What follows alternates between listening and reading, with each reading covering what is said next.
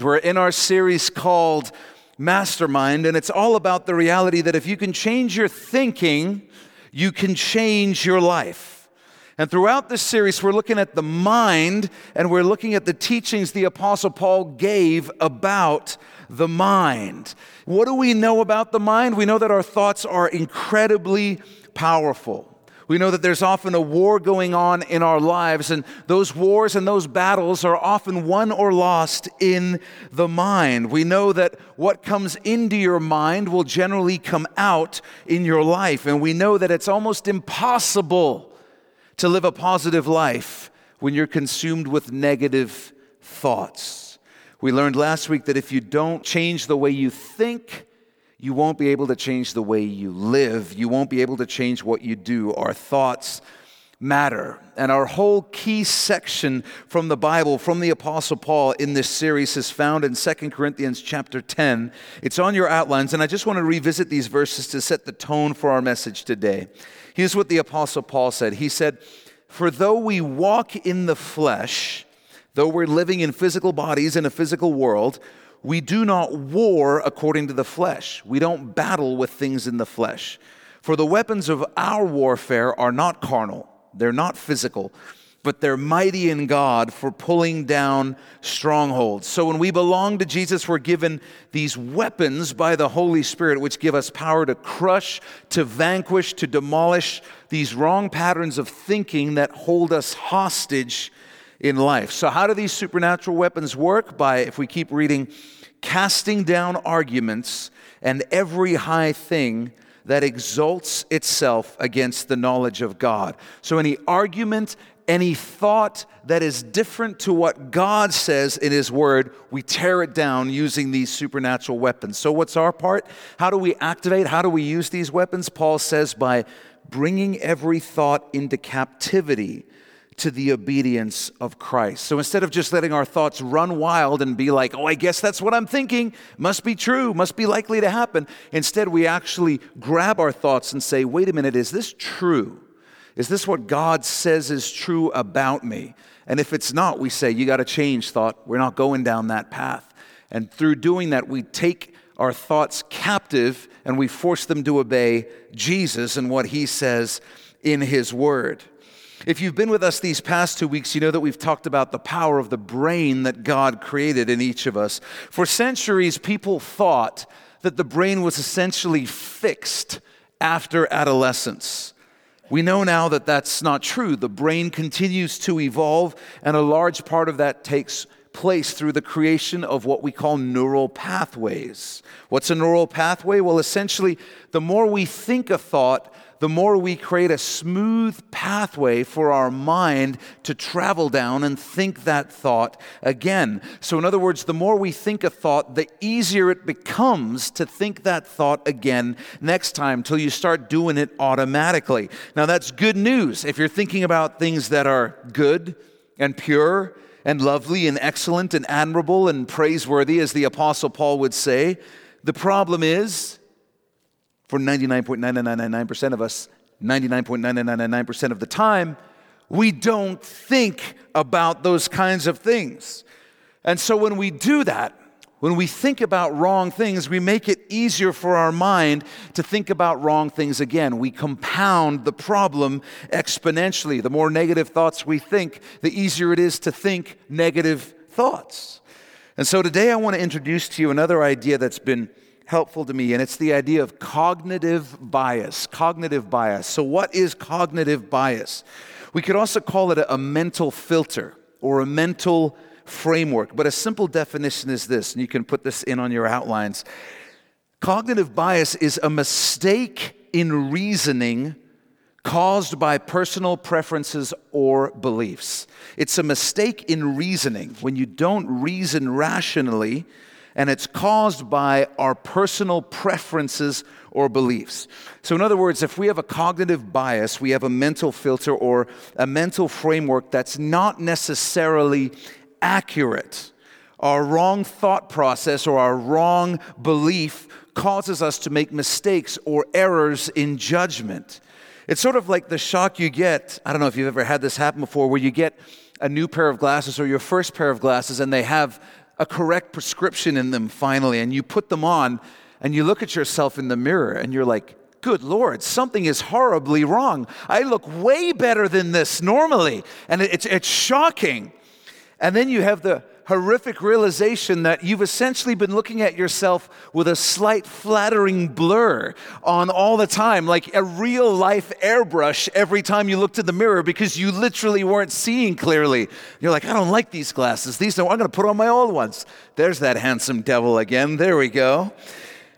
So sometimes it's a benefit to not see things clearly in the case of looking at yourself in a mirror with glasses, but it's not really a benefit when it comes to real life to not see things accurately and as they are. If we have a wrong framework or wrong mental filters, they distort or discolor how we see the world. And so we end up with this cognitive bias that causes us to make wrong decisions and wrong assumptions and bad judgments because we have these glasses on, this filter, this frame that we see the world through that distorts everything. Because of personal beliefs that may not be true, we're also biased in a certain direction, and that can lead to all sorts of problems in life. This is why different people respond in different ways to the exact same situation. Have you ever noticed that? You can have the same situation, the same environment, the same variables, and yet two totally different responses from people. It's not the facts that are different, it's the filters that are different. Let me say that again. It's not the facts that are different. It's the filters that are different. For example, you might see this at your workplace. You have a boss or a supervisor, and they sit down with two different people to give them just a little bit of a on-the-job performance review. Not a major one, but just a little check-in and give them feedback. Both of them the exact same way, but those two people react completely differently. The first person gets all offended and says, "You want to come in here? Tell me how to do my job? How dare you? I couldn't help noticing that you're actually not so perfect yourself." And they get all defensive like that. Second person, exact same situation, exact same person, all the same variables, but they say, "Oh, thank you so much for coming to me directly and telling me this. I'd so much rather get the feedback directly than just find out one day that I haven't been doing a good job for years. So thanks for bringing this to my attention. It's going to help me do a better job in the future." Same situation. It's not the facts that are different. What is it? It's the filter. It's the filter that they're seeing the world and people through. There may be two people sitting side by side in a church service, and one person is saying, "I'm not really going to get anything out of this, but I've got this nagging guilt that I guess comes from God that I'm supposed to go to church, so let's go check the box off, and I still love Jesus." The chances of that person having a good experience in church are really, really low, especially compared to the person who walks in and says, "I just know God's got something that He wants to say to me today. He's got something. He said in His Word that church is important. We shouldn't miss it. And so I know that He's going to do something good in me. He's going to strengthen me. He's going to encourage me." That person is almost guaranteed to have a good experience in church and to receive from God. It's not the facts that are different. They're in the same church service, but one of them is hearing from God and the other one is like, "Oh, man." It's not the facts that are different. It's the filter. So write this down. How we respond to situations is determined by our filters even more than the facts. It's determined by our filters even more than the facts. And you've seen this. You all know people who believe everyone is against them, nobody likes them, and they go into situation after situation, and they come out and they say, "Well, yet again, nobody likes me. No one was friendly to me." And yet they were in a room full of friendly people. It's just that they came in with that mindset and then stood in the room like this. And they go out, "See, I told you, everyone is unfriendly." And it's like, well, it's sort of a self-fulfilling prophecy. You had this filter, you went in looking for this, and lo and behold, you found what you were looking for. This can even impact our relationship with God. In fact, studies show that your relationship with your earthly father can have a huge impact on how you perceive your heavenly Father. In other words, those of you who were blessed with a good dad who was compassionate and involved in your life will find it easier to view God as being a good God who's full of compassion that cares about the details of your life, that is there for you. As opposed to someone else who had an earthly father who was maybe distant or abusive or cold or demanding or judgmental or legalistic. If you had an earthly father like that, it's generally much more difficult to view your heavenly Father as loving and caring and involved. And when you find someone who had an earthly father like that, you usually find that they became a believer, but it was years before it really clicked that their heavenly Father was good, because they had to undo all this programming in their mind about what a father was like.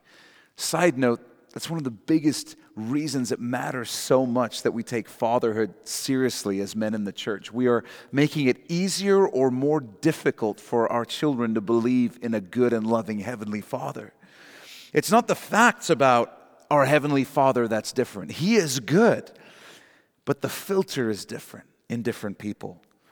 Last week we talked about one of the disciplines I've been doing in order to change my thinking, because as much as I don't want to disappoint you, even though I'm your pastor, I battle with negative thoughts all the time. I battle with believing things about me that are not true and about my life. So last week I shared about meditating on truth a little bit, and this week I want to talk to you about another tool, and then next week we'll talk about the prayer component of the mind and how those relate to each other. But today I want to talk about something called reframing. Everybody say reframing.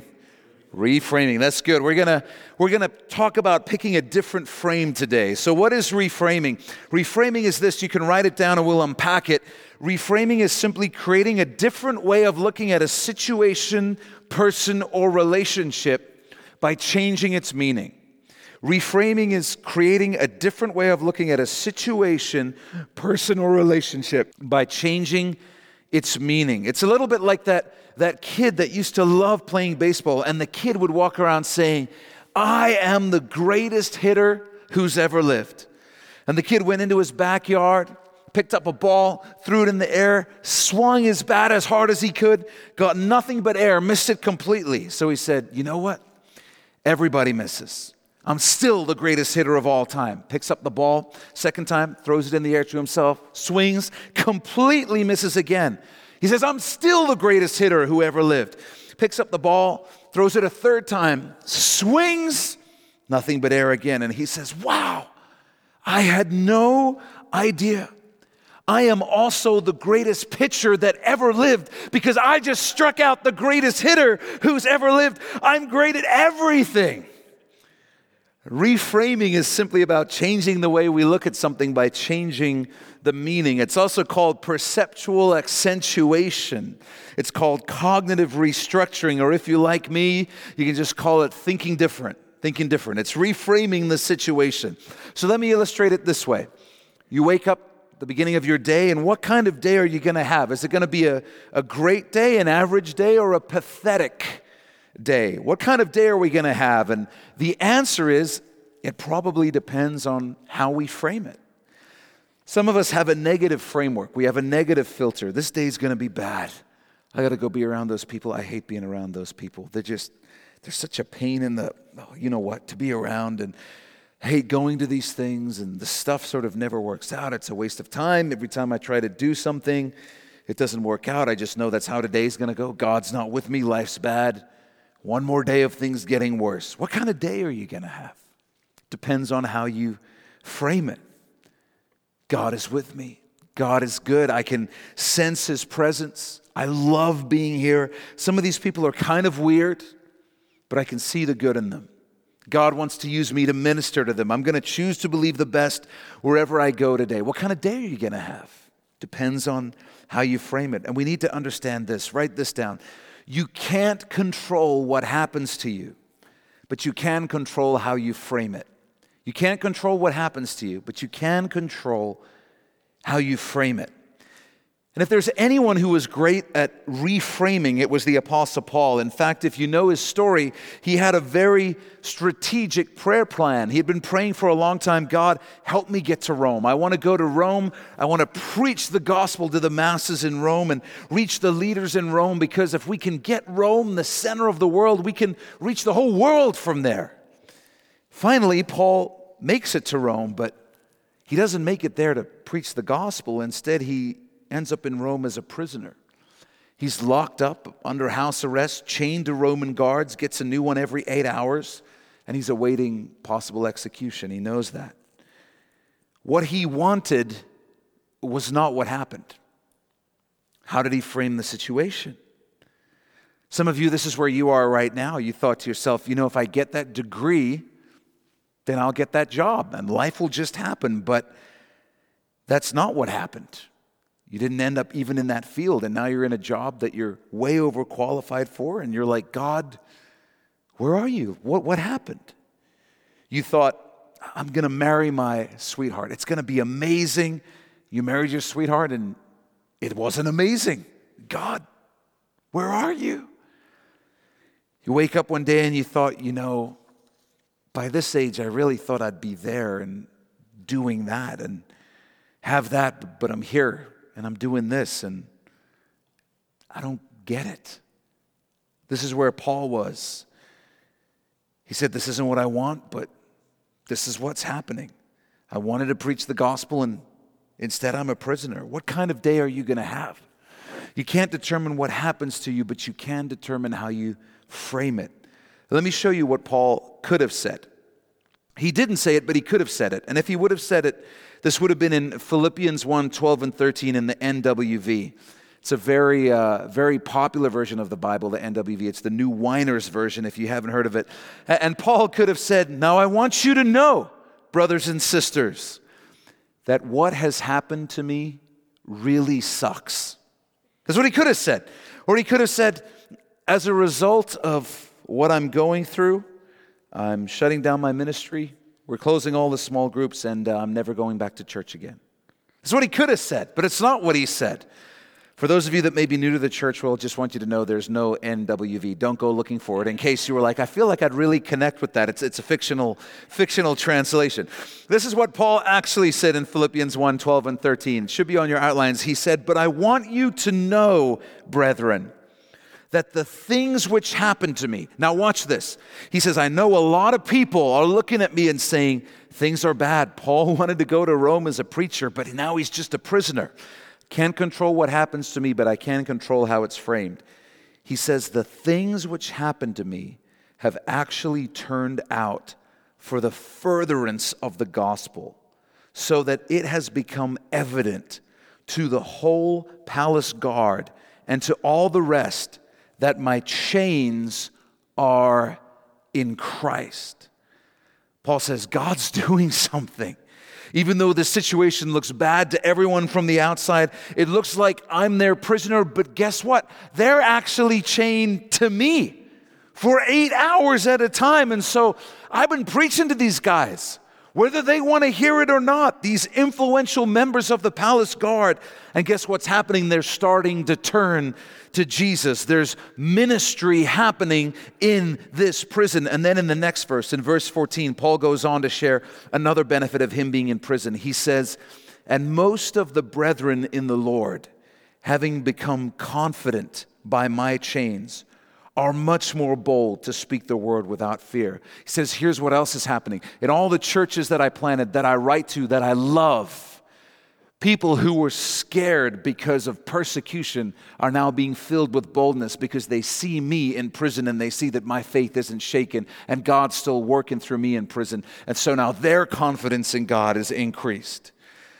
Paul says a lot of people are saying I'm in a bad situation, but I need to tell you, when I look at things through my God frame, my God lens, it's clear that God's doing something good. I can see that God is still working, God is still moving, God is still active in my life.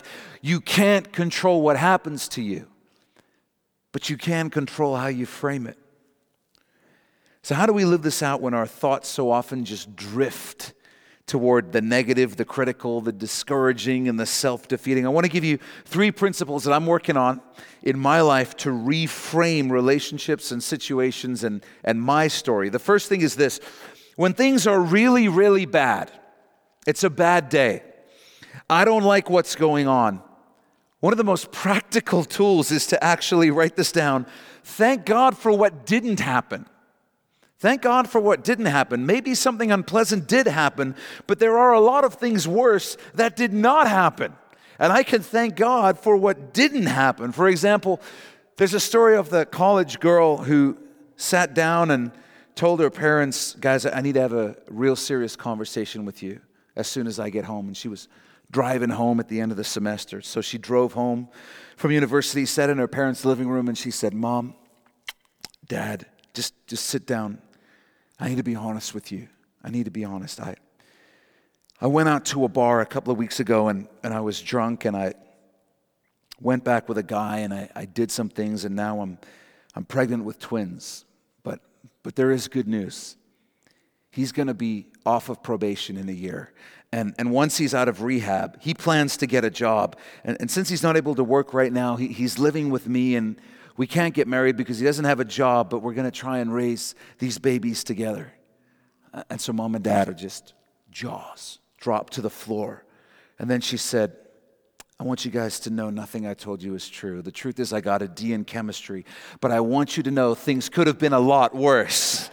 See, sometimes you just got to thank God for what didn't happen, get a little bit of perspective, and suddenly it doesn't seem so bad. You didn't get the project in on time, so you're not going to get your bonus. But you know what? Thank God you didn't lose your job. You still have a job. You're still employed. You get in a car wreck. Oh, this is going to be such an annoying process. It's going to cost money. It's going to take time. I got to deal with insurance and repairs. Well, thank God you're alive. Thank God you didn't get hurt. Your flight is delayed again. The plane is broken somehow. Listen, when the plane is broken, I would rather be on the ground wanting to be up there than be up there wanting to be down there when the plane is broken. It's all about your perspective. And sometimes you just need to thank God for what didn't happen. And this really is true.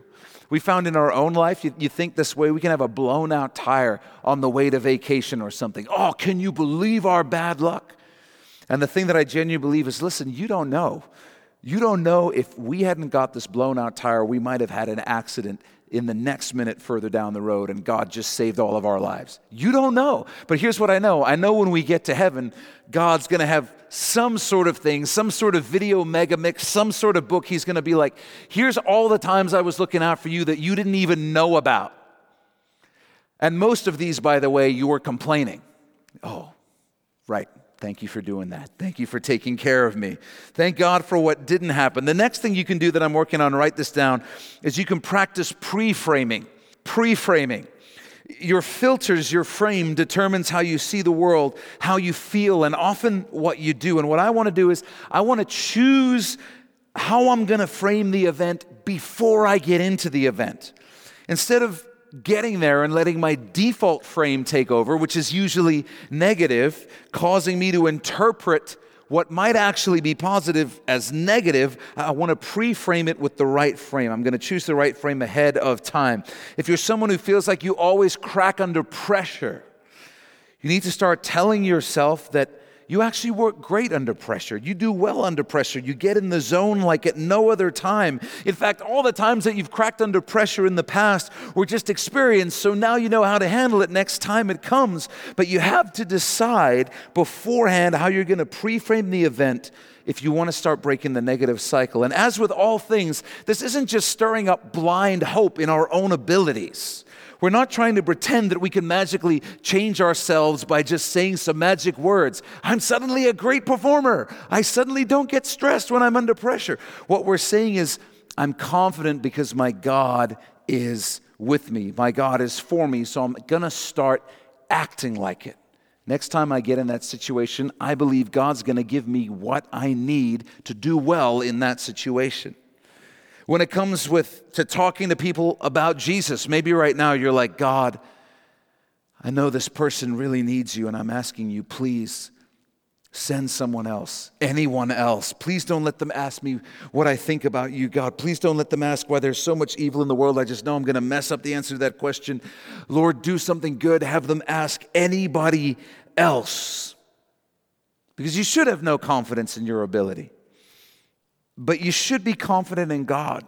You should be confident that He'll use you and give you the words to say. So you begin to pray. You begin to think in a way that pre-frames the situation. And you begin to say, God, please give me an opportunity to be used by you. to share you, to share your love, to share your word, to share the gospel with someone today. Put me in that situation, God, because I believe you want to use me to do something. So you pre-frame it. This becomes something you talk about and think about as though you're looking forward to it because your confidence is in the Lord. And some of us need to pick a new frame. Need to stop believing lies from the past. We need to reframe situations and relationships, and we need to pre-frame them before you go into the situation. Tell yourself that your God is good, your God is with you, He will help you succeed. Choose the frame ahead of time. Even in relationships, your spouse comes to you and says, we need to talk about something. How many of you, if you're honest, the internal dialogue is, come on. You know what? You had two people who started becoming a little bit different, and they never spoke about it. And when they finally did, they were so far apart, the gap was so big, they had no idea how to bridge it. And so now when your spouse comes to you, you begin to say, man, I'm so thankful that we have a relationship where we actually talk about things before they reach disaster level. And so we can actually have a conversation now, rather than me having to wonder if one day I'm going to wake up and my spouse is going to say, yeah, I'm done. It's all about thinking through how you're going to pre-frame it, how you're going to pre-frame the situation that drives you crazy right now, that you don't enjoy. Here's what I can promise you. If you want to see the bad, you'll find the bad. In fact, this is our third thing. Write this down. Look for God's goodness. This is what we're going to do. We're going to look for God's goodness. Because if you want to find the negative, you will find the negative in anything. If you want to be critical, you can pick apart any organization, any church, any person, any group, anybody, if you want to. If that's what you want, then you can just be like the rest of the world that's jaded, mostly negative, critical, has bad relationships, and tends to lean toward that which is negative rather than that which is good. Or on the other hand, you can choose to look and see where God is working. And if you look for God working, you will find God working. If you want to look for the good in people, you'll find the good. And your relationships will change. Your attitude will change. Your perspective will change. Your impact will change because you'll find what you're looking for. It's called cognitive reframing. It's reframing. It's interpreting your circumstances based on the truth of God's word rather than your own personal biases or your own personal ideas. And a good counselor will tell you this. They'll tell you that you determine the meaning of what happens to you. You determine the meaning. So for us as Christians, we are to let Jesus and His word determine the meaning of the things that happen to us. We're to let Jesus determine the meaning. It's a lot like the difference between two types of birds. You can take a vulture, you can take a hummingbird. What do vultures find? Dead stuff, carcasses, roadkill. Why? Because that's what they look for. That's what they look for. What do hummingbirds find? Nectar and sweet things. Why? Because that's what they're looking for. And you and I will find what we're looking for. If we look for the goodness of God, we'll begin to see it everywhere. If you look for things to complain about, you will find things everywhere to complain about. Let Jesus help you determine the meaning of the things that are happening to you.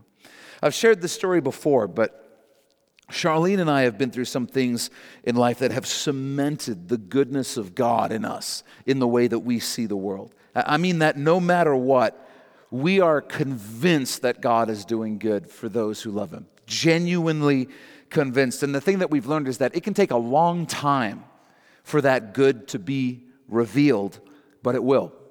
It will. Guarantee it. And so the question is, will you believe that God is doing something good even when things seem to be going bad? Charlene and I were living in the States, and we had applied for permanent residency. It was supposed to take 6 to 12 months. It had been 3 years. 3 years. And we would pray with our kids at dinner every night. Lord, please help our paperwork to come through. Because I thought, this is great parenting. We'll pray with our kids, then it'll happen, and they'll be like, yay, God answered our prayers. 3 years go by. 3 years. We couldn't leave the country because we had no paperwork to show that we were allowed to come back in. And the process just dragged on and on. We're serving at this church we loved. It was fruitful. So we couldn't figure out, what's the holdup, God? We're obviously meant to be here. And so finally the government comes to us and they say, hey, one of the last things you need to do, you need to go have medical exams because you're close to the end of your process. So we have them. More time passes. No word. Then we hear from the government again, you need to go get medical exams again because so much time has passed since you got your last medical exams, the results are no longer valid. We're like, oh my gosh. And so this time we're not even allowed to go back to the same doctors for our exams. We have this list that they give you, choose a doctor from this list. We've already gone to our regular doctors. We got to go, both of us, to different doctors. And so to make a long story short, Charlene's doctor makes some discoveries that lead to Charlene being diagnosed with thyroid cancer. And so here's the thing. They caught it really early. They were able to operate. It was a complete success. She's completely cancer-free. But I can't explain to you how it blew our minds when we realized that if our immigration paperwork hadn't been held up for years, if our first medical exams hadn't been allowed to expire, Charlene never would have ended up at a different doctor who checked some different things to her normal doctor that resulted in the cancer being detected early, got her to the doctor at the exact time when it was developed enough to be detected, but not so far developed that it would do significant damage. That had to happen. God had to do it that way. It blew our minds when we realized God was listening the whole time. The whole time. The whole time God was working. When we thought there was just silence on the other end of our prayers. Just because life is not good right now doesn't mean that God is not good. He's still involved. He still cares. He'll never leave you. He'll never forsake you. Even in the dark times, even when we're waiting, we can still praise Him because no matter what our circumstances are like, God is still good. And so I want to challenge you and ask you tonight, what is your frame like? How do you see the world? How do you view your life and your people and your relationships? Do you believe that God is good, or are you not sure? Are you looking for the goodness of God, or are you looking for things to complain about? What's your Monday going to be like tomorrow when you get up? How are you going to frame it? There's incredible power in how you frame your life. And the more your frame lines up with the Word of God, the more you're going to find purpose and joy and meaning in your life as you get in agreement with God. You can't control what happens to you. Can't control it. But you can control how you frame it. You can control how you frame it. With that, would you bow your head and close your eyes? Let's pray together. Father, help us to renew our minds with the truth. Help us to renew our minds, Lord. And if you're here this evening and you just recognizing, I need God to do some work in me to change my frame, the way I perceive my life in the world. Maybe there's some specific things that you're just struggling with the burden and the weight of them right now. Would you ask God to give you a new perspective, to give you a new mind, to see those things the way that He sees them? To have faith that He's doing something good because He always is. Would you just ask Him right now if you need Him to do that in you, and just allow His Spirit to begin to work on you? The Bible says, cast all your cares upon Him because He cares for you. So make sure that you're not carrying anything today that God has asked you to cast on Him, to leave at His feet. You leave that burden with Him and you just thank Him for His promises, that He's good, that He's with you. He never leaves you. He never forsakes you. God, I pray that according to your word, we would not be conformed to the patterns of this world in our thinking, that we'd be transformed by the renewing of our minds, by your word and by your Spirit. We thank you that the weapons we fight with are not weapons of this world. They have divine power through your Spirit to demolish, to vanquish, to bring down our wrong patterns of thinking. So God, help us to restructure our thoughts. God, not to just choose the meaning based on the way our minds go, but to let you and your Spirit and your word define the meaning of the things that happen to us. Empower us to take every thought captive and make it obedient to you, Lord, so that we can live lives of faith, so that no matter what happens to us, we're aware of your goodness and your blessings and your work in our life, Lord. Thank you that because of what your word says, we have a reason for hope this evening, no matter what's going on in life. We have a reason to believe that you're doing good in every area of our lives. So, Father, even those places that seem hopeless, those situations that seem hopeless, God, we want to be open to you changing the way that we perceive them. Jesus, we want to let you decide what the meaning is rather than us. We leave those things in your hand this evening, Lord, and ask you to renew our minds. Well, thanks for taking this time to listen and be in the Word of God with us. If you've never given your life to Jesus, then you need to go to our website, mynewhope.ca, right now. When you get there, you'll see a graphic on our homepage that says The Gospel. Click on that and you'll be able to watch a short video where we share the best news you'll ever hear in your life. It's more important than whatever else you're doing right now. So stop whatever else you're doing, go to mynewhope.ca and click on The Gospel. If God has blessed you through this message, we'd love to hear about it. Shoot us an email at info@mynewhope.ca and let us know how God has impacted your life through His Word. If you're in the greater Vancouver area, I want to invite you personally to come and be a part of New Hope Church. We believe God is doing something real special as we grow together in our faith and love for Jesus, and we would love you to be a part of it. And finally, if you'd like to support the Bible teaching ministry of New Hope through financial giving, you can also do that through our website. Just go to mynewhope.ca/give. Thanks again for listening. Thanks for being in the Word of God with us. And always remember, God is with you.